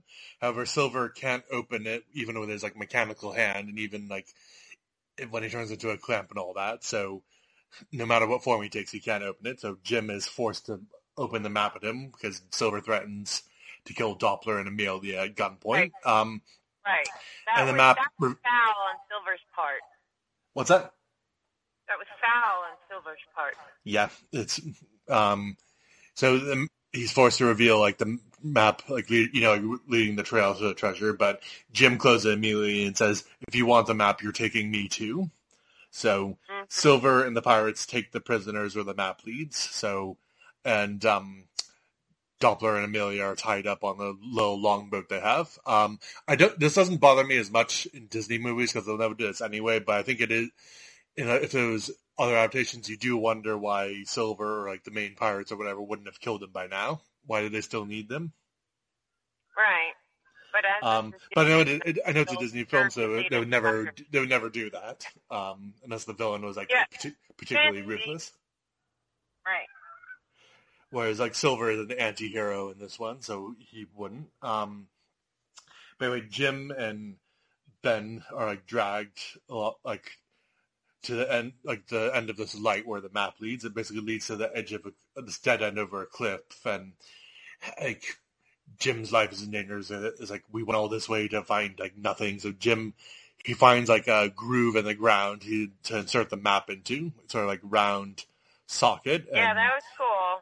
Jim inserts the map orb into like the matching socket, and that opens a triangular portal, which leads to locations. And it turns out this like going back to like the opening narration, they say like how like Flint was able to appear out of nowhere and vanish without a trace, like him and his shipmates were. And this is how it was, because they had this portal that allowed them to open to locations, which is there now. And Silver basically like flicks through the channels. They go like from planet to planet. They see like Montresor. They see like this aggressive like predatory alien about to kill them. They see like all this stuff. But Jim presses the point on the map representing Treasure Planet, and this opens onto the treasure chamber. We learn that Flint's treasure is a literal heart of gold at the center of the planet.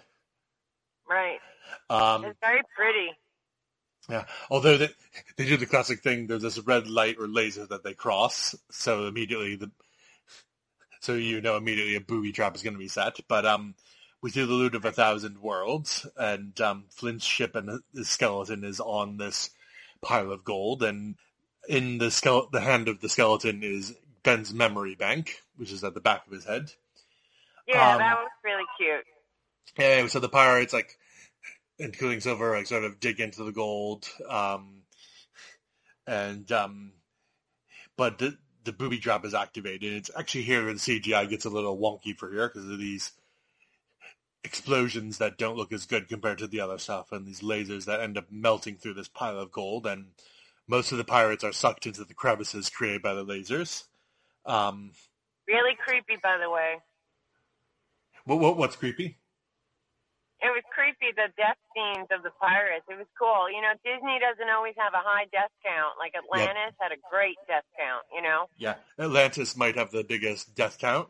Yeah, it does, like 64 or something like that. But like, I love when Disney does a movie that has no singing, you know, apart from like pirate singing. You know, no singing, high death count, you know? It's fun when Disney gets dark. Yeah, like the past few Disney films have been PG, and it shows here, definitely. Do you remember the end of Toy Story 3? Yeah, it is kind of like that. Like everybody's isn't that being creepy melted. as fuck? Right. That shit was scary in the theater. Like, I was scared. I was in my 30s. Yeah. Meanwhile, Dr. Doppler, he again proves his usefulness because he calls himself the useless weakling, but he has abnormally thin wrists, so he's able to escape. So he and Captain Millie are able to overpower this fat pirate that has them cornered. How they're right. I like how there are little nods to like Niles Crane, you know, in Dr. Doppler.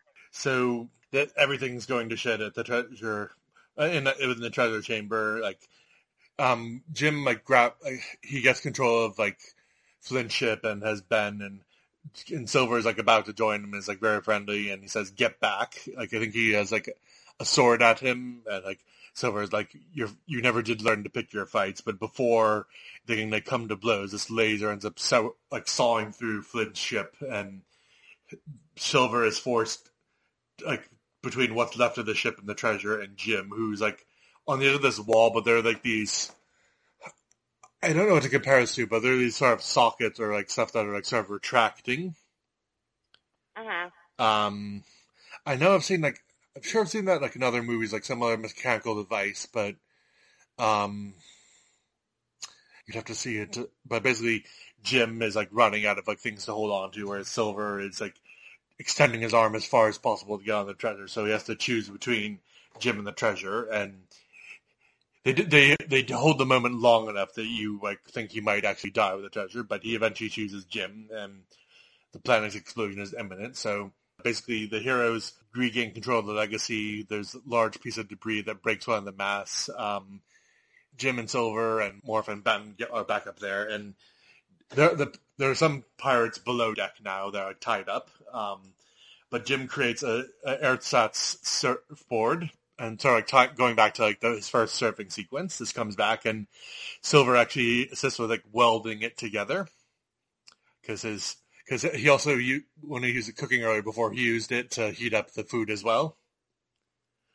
He has a torch, but basically he has to Jim has to like reopen the portal to get him back like out of there before the planet explodes. And Jim, like, he changes the location on the orb to the spaceport, and just in the nick of time, he gets the Legacy to fly through it safely. So it's there's like a countdown for it. So I didn't like follow it closely, but they do escape in the nick of time, and it's a pretty cool climax. Yeah, it is. It's very awesome. The visuals are great in the film. And Silver is like very obviously proud that his ersatz son is going to do this, and there's a hug and a near kiss between Amelia and Doppler, but it doesn't happen. And even the remaining pirates below are cheering because Jim has saved them. Apparently, prison is worse than imminent death, or isn't it that? Imminent destruction. Right. And Amelia recommends. Oh, sorry. Go ahead. No, I was just laughing at your quip. Go on. I've been talking a lot. Is there anything I missed, or like in the climax, or anything about the treasure? No. I just wanted you to get through the film, and then because you wanted to speed up a bit for time, so I wasn't saying much. I figured I'd wait till the end. Yeah, because I figured you'd have more to say about like the very end and Silver in general. Right. Anyway, Amelia recommends Jim to the film's equivalent of Starfleet Academy. I don't know what they call it, but that's what I put down my notes. It was something international fleet. The international fleet. Or intergalactic fleet. Intergalactic fleet, that was it. Yeah. I'm like, yay, he gets to go to Starfleet. So this is the real climax of the film, like the culmination of the Jim and Silver relationship, which has been very warm, but like challenged, like when like Silver does his heel turn. But Jim finds Silver at the bottom of the decks, and Silver says, basically, join me, and we can cruise the galaxy as father and son. But Silver, so cool. But Jim says, you know what? I would have taken you up on that offer before, but I think I met the cyborg, and he like helped me chart my own course. And Silver like asks him to take care of Morph. I like the way that he holds him. So his fingers are like a cage, and he says it would be a shame for like Morph to be caged with me. And he gives Jim a few coins and gems so he's salvaged so that he can rebuild his mom's inn. And Jim actually lets Silver go. He doesn't feed like Amelia any cockamamie story about Silver escaping. What do you think of this particular ending? Because I'm not sure. Because this is part of the story. Like John Silver does get away. In every version, he doesn't die. But what do you think of this ending? Because I'm not entirely sold on this aspect of it. Because wouldn't like Amelia like rip him a new one for letting him go? I think Amelia would kill him. Yes. Like hang him or some shit in real life. But, Disney, PG, So you were able to go along with it? Yeah, I could go along with it. Because I like, just fantasizing when I watch a movie. I'm happy to let my mind play, Okay, I'm not super crazy about it. I think actually going all the way back to Pirates of the Caribbean, I like the very ending of that one, like where Jack Sparrow is nearly hanged, but it escapes, and it's sort of everybody is sort of like let go. He's even, I think, like basically Jack his heroism is acknowledged. He's given a head start. I wish like there had been something like that, like right. But again, think of this is the changeover from the new millennium, from happy to dark. So Curse of the Black Pearl, right place, right time, right material. Johnny Depp even got nominated for an Oscar, and I'm still mad he didn't win it, to be honest, even though I don't do celebrity stuff anymore, worship anymore. But especially not Johnny Depp anymore, I hope. No. I don't celebrity worship anymore. I just take all my things that I'm inspired by and do art now and try to become Hang on, wait a minute. You say you don't celebrity worship, but you were gushing about Emma Thompson earlier. Oh, well, that's different. Oh, my God. All right, I'm sorry. I'm joking. I'm joking. It's a little different, but I thought I would point that out. But yeah. No, but I worship the right people. I swear. Emma Thompson, Dame Maggie Dench, no, Dame Judy Smith. You know what I mean. Judi Dench and Maggie Smith. I worship them. I know. I did it on purpose, sort of. I fucked up, and I'm like, I'm just gonna go with it. Anyway, yes. All right. Yeah, I do worship people. Tori Amos. Okay, but yeah. Anyway. All right. So, what was I getting at, though? So you're higher on the ending than I am. Right. Oh, okay. I was fine with it. I like the ending. I like what happens with Morph. I like their father-son relationship. I love the little babies.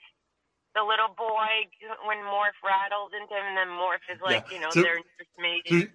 So we should say we cut ahead after this. They arrive back home in the spaceport. Like Jim reunites with his mom, and is rebuilt with the jewel, presumably from the jewels and coins that he's able to get. And Amelia and Doppler have had a litter of 4, 3 girls that look like her and 1 son that looks like him, a la Lady and the Tramp. Yeah, oh my God, I love Lady and the Tramp too. See, it was just lovely, and I really, in this time now, she's 20, almost 24, I really like just watching a lovely little film, Mm-hmm. I just kind of felt at peace with it. I'm like, I'm just going to enjoy this, And Jim returns to the tavern. We say Ben is there, serving stuff. And I will say Ben is better. I find him more tolerable when his memory banks are restored. Yeah, because he has such good coordination. He doesn't drop anything. So now that he's, he's coordinated, but he looks shaky, we know he's cool, and we can like Ben again. And if I remember correctly, I think he helped steer the ship out of the destruction. I think he redeemed himself there. But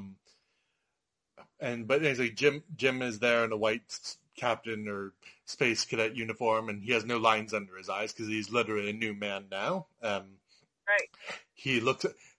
There's a big celebration with I love they have a Jane Austen style dance and a jig, and we see Jim look up at the clouds, and there are these clouds that resemble silver looking down upon him, complete with a sort of golden star or whatever twinkling where his eye would be. And then the music transitions to another forgettable John Resnick song over the credits. That was the worst scene of the film. That up at the sky and the iris guy is playing again. I'm like, oh no, I gotta shut off this now. Spoonerized that. I shut it off immediately as soon as the pan was coming in on the screen. Oh well. So I've been talking a lot. I'm sorry I hope I've not been hogging the coverage. I just wanted to get through the second act quicker, and the second half quicker in particular because it's mostly action. But Mixie, what do you think of this film, having seen it for the first time? Having seen it for the first time, I enjoyed it. I mean, it's not going to be something I'm really going to go to too much again. I'll quote it, but it's not my first choice. It was fun. I'm glad I went out of my I'm glad I rediscovered this because I remember when it came out and saw the trailers and just not being interested. So I'm glad I saw, and it was fun, but I don't think it was. I think, I could see why it wasn't too popular. It wasn't a star, It was it was a supporting role movie, It was the precursor and postcursor to so many things, and they, when Black Pearl came out, when other stuff came out that, did those devices a lot, better, I guess, more. It struck a chord with people more than this one did. Right. But this was fun, and I liked it. It was fun. That is my opinion. Sorry. Cool. No, it's okay. I hope I wasn't hogging too much of the coverage. No, I know you wanted to get through it, and I'm ready to start quoting Black Pearl quotes now. You want to hear my favorite quote from Black Pearl? What's your favorite quote from Black Pearl? You like pain? Try wearing a corset. Oh, I got a little Irish there at the end. It's hard to say that like Keira Knightley. She has that beautiful, delicate, Rishi pronunciation, and I am like, you know, a New York City punk, so I'm going to go Irish or Scottish every time. Anyway. So I mostly like it. I don't think it's maybe quite a classic, but I think it looks gorgeous and is very creative and a very creative retelling of Treasure Island. And the voice cast is stellar, like especially the supporting roles, like Emma Thompson, David Hyde Pierce, and Brian Murray, who I wish I'd seen more in. And Martin Short, he does the best way he does for the role, but I think the role lets him down rather than vice versa. But he does get better once his memory banks are restored. I am sad that this is one of the last traditionally animated Disney films. In fact, I only have 4 more of them to cover before doing just 3D ones. Can I ask what those 4 are? So they're Brother Bear, which will be next episode. Okay. Then Home on the Range. Then there's 3 digitally animated ones between then Princess and the Frog, the second to last one, and then Winnie the Pooh, which is the last traditionally animated Disney film to date. Oh, that's and I think it's fair to say that the financial success of this one did hasten the death of traditionally animated films at Disney. Right. That's and sharing that. It certainly led to the death of deep canvas being used much, and there's a theory that Disney deliberately marketed the film poorly and wanted it to fail as an excuse to get from 2D to 3D, and some of the trailers bear that out, like the way that they're framed. I mean, they obviously spoil that.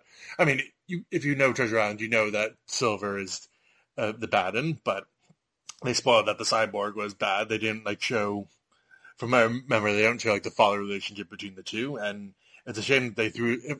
If that's true, it's a shame they threw this film under the bus, because a lot of people who worked on it were some obviously very talented. You mentioned the cast, you mentioned Musker and Clements, and they kept working at Disney. They did Princess and the Frog and Moana, and Glenn Keane, I think, who directed Tangled. So it's a shame they had the best, some of the best people who worked at Disney, and they took this project they had worked on and threw it under the bus.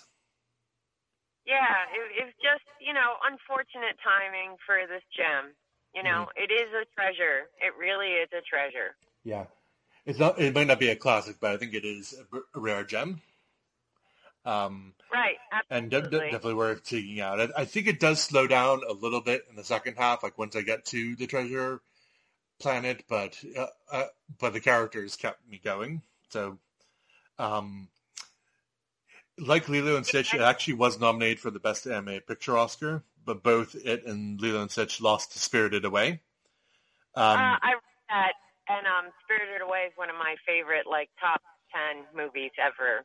So, I'm sad it didn't win the Oscar, but, I'm like, well, you can't beat Spirited Away. Sorry, that's one of the most brilliant films ever made.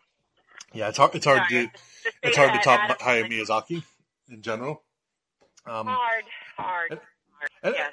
And actually, Joseph Gordon-Levitt, he went on to voice the protagonist in the dub of The Wind Rises, which is Miyazaki's most recent film up until the one that's out now, The Boy and the Heron.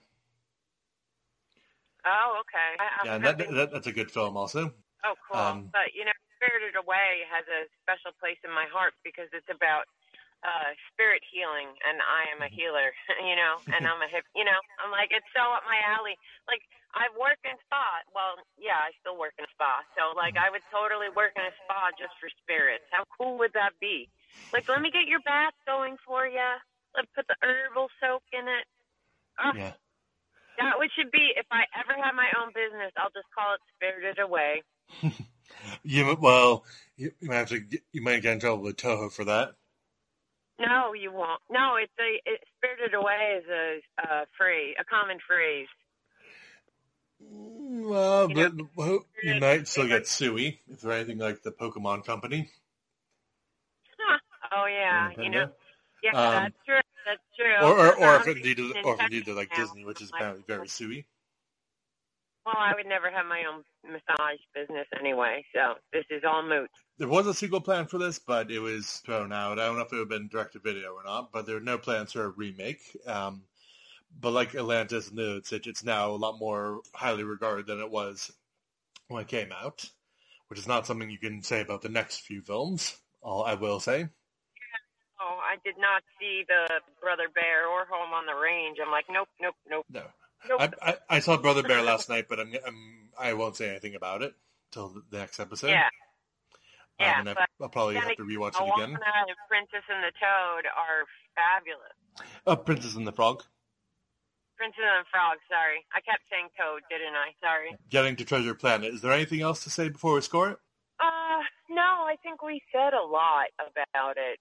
And I think we did it good.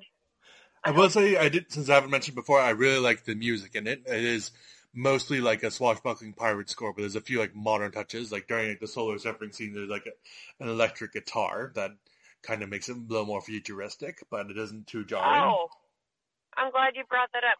Was the composer James Horner? James Newton Howard. James Newton Howard. Sorry, you could see how I can get that confused. Yeah. Aren't they both dead now, though? No, Newton Howard's still alive. Horner died in 2015, same year as Leonard Nimoy. Oh, that's sad. Yeah. God, I love Atlantis. Sorry, you got me thinking of Atlantis. I'm like, the music was great. I like James Newton Howard a lot, and I thought the score was fantastic. I always love a Disney score, though. You know, they never do you wrong with the scores. Pretty much, yeah. So, out of 5, Mixie, what do you give Treasure Planet? I'm going to give it a 3.5. Question. Okay. I'm going to give it a high 3. I don't do halvesies, but I think it's just short of becoming like it's a very solid one, but I think it falls just short of greatness and short of, among Disney films, it falls a little short, but it's still worth seeing. And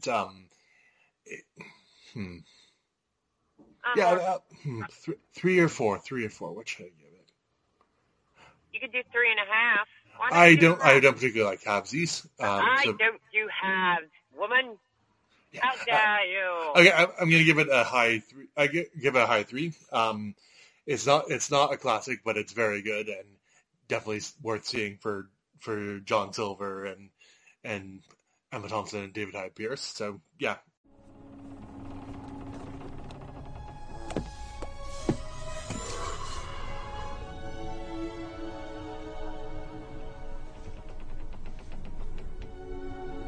It wasn't your fault, you know.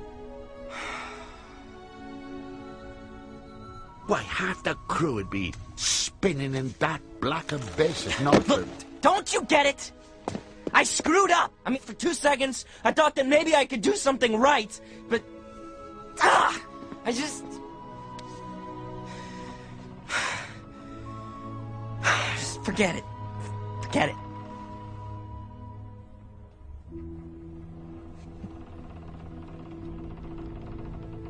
Now, you listen to me, James Hawkins. You got the makings of greatness in you, but you gotta take the helm and charge your own course. Stick to it, no matter the squalls. And when the time comes, you get the chance to really test the cut of your sails and show what you're made of. Well, I hope I'm there, catching some of the light coming off you that day.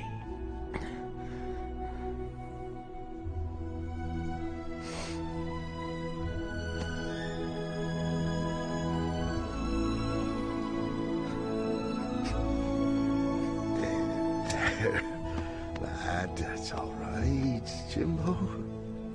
It's all right. Anything to promote, Mixie, before we go? Yes, my Instagram, World of Mixie, or my website, worldofmixie.com. My art is getting better now, and I'm going to actively try to get a voice performing career or something. I don't know, but yeah, so I have art projects coming up, so, if you're interested, hits a little, like, oh, I like that, once in a while. Do you want to spell World of Mixie just so people can find it? Yes, indeed. Thank you. WORLDOS, M as in Mary, IXIE. Cool. So, next up on the podcast, I'm going to be doing Brother Bear, this time with Pandy and Kelly Wilson again.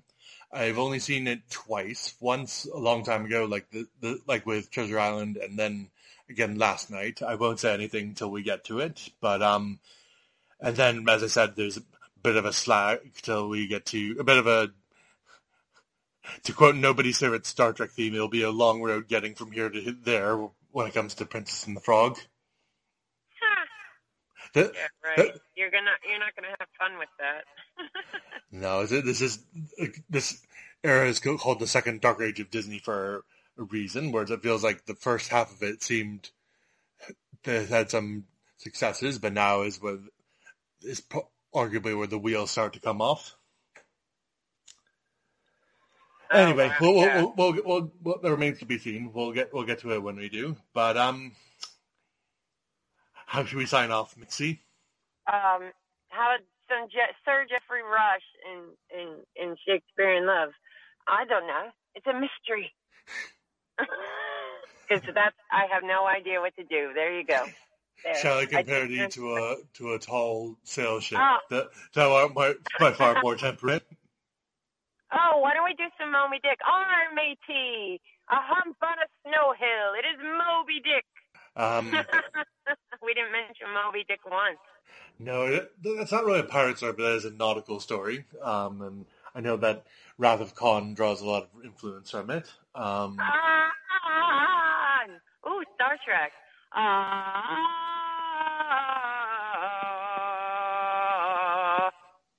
Sorry, we talked about Star Trek too. By the way, have you seen either Stranger Worlds or Lower Decks?